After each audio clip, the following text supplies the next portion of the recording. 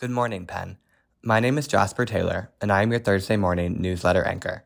Today is Thursday, September 28th, 2023.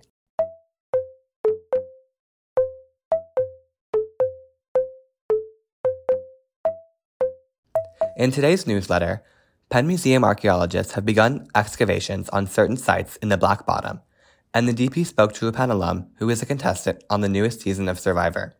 But first, law school affinity groups have called for the termination of Amy Wax after she invited a white nationalist to speak at her class this semester. Today in DP history. On this day in 2018, the DP reported that the university would hold a flu vaccine clinic from October 4th to October 8th in order to enforce its annual flu vaccine requirement. Today's top story. Following Amy Wax's invitation of a white nationalist to speak in her class this semester, the Black Law Students Association and other law minority groups called for Penn to fire Wax and criticized the university's lengthy disciplinary proceedings against her. In university news, the DP spoke with a Penn alum who is a contestant on the latest season of Survivor, which premiered last night.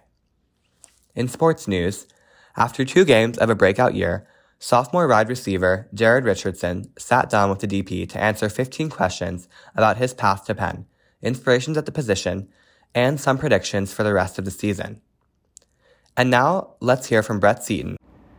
Hi, I'm Brett Seton. I am a junior. I'm an opinion columnist, and I wrote an article called How Often Will Future Empires Think of America? That is about how old people, particularly old politicians, have caused our country to go into extreme amounts of debt that our generation will have to pay off, and what kind of problems that will cause for us in the coming 10 years. Thanks. Thank you for listening to today's Penn Daily News Briefing. I'm your Thursday morning newsletter anchor. Tune in tomorrow to hear Friday's top stories.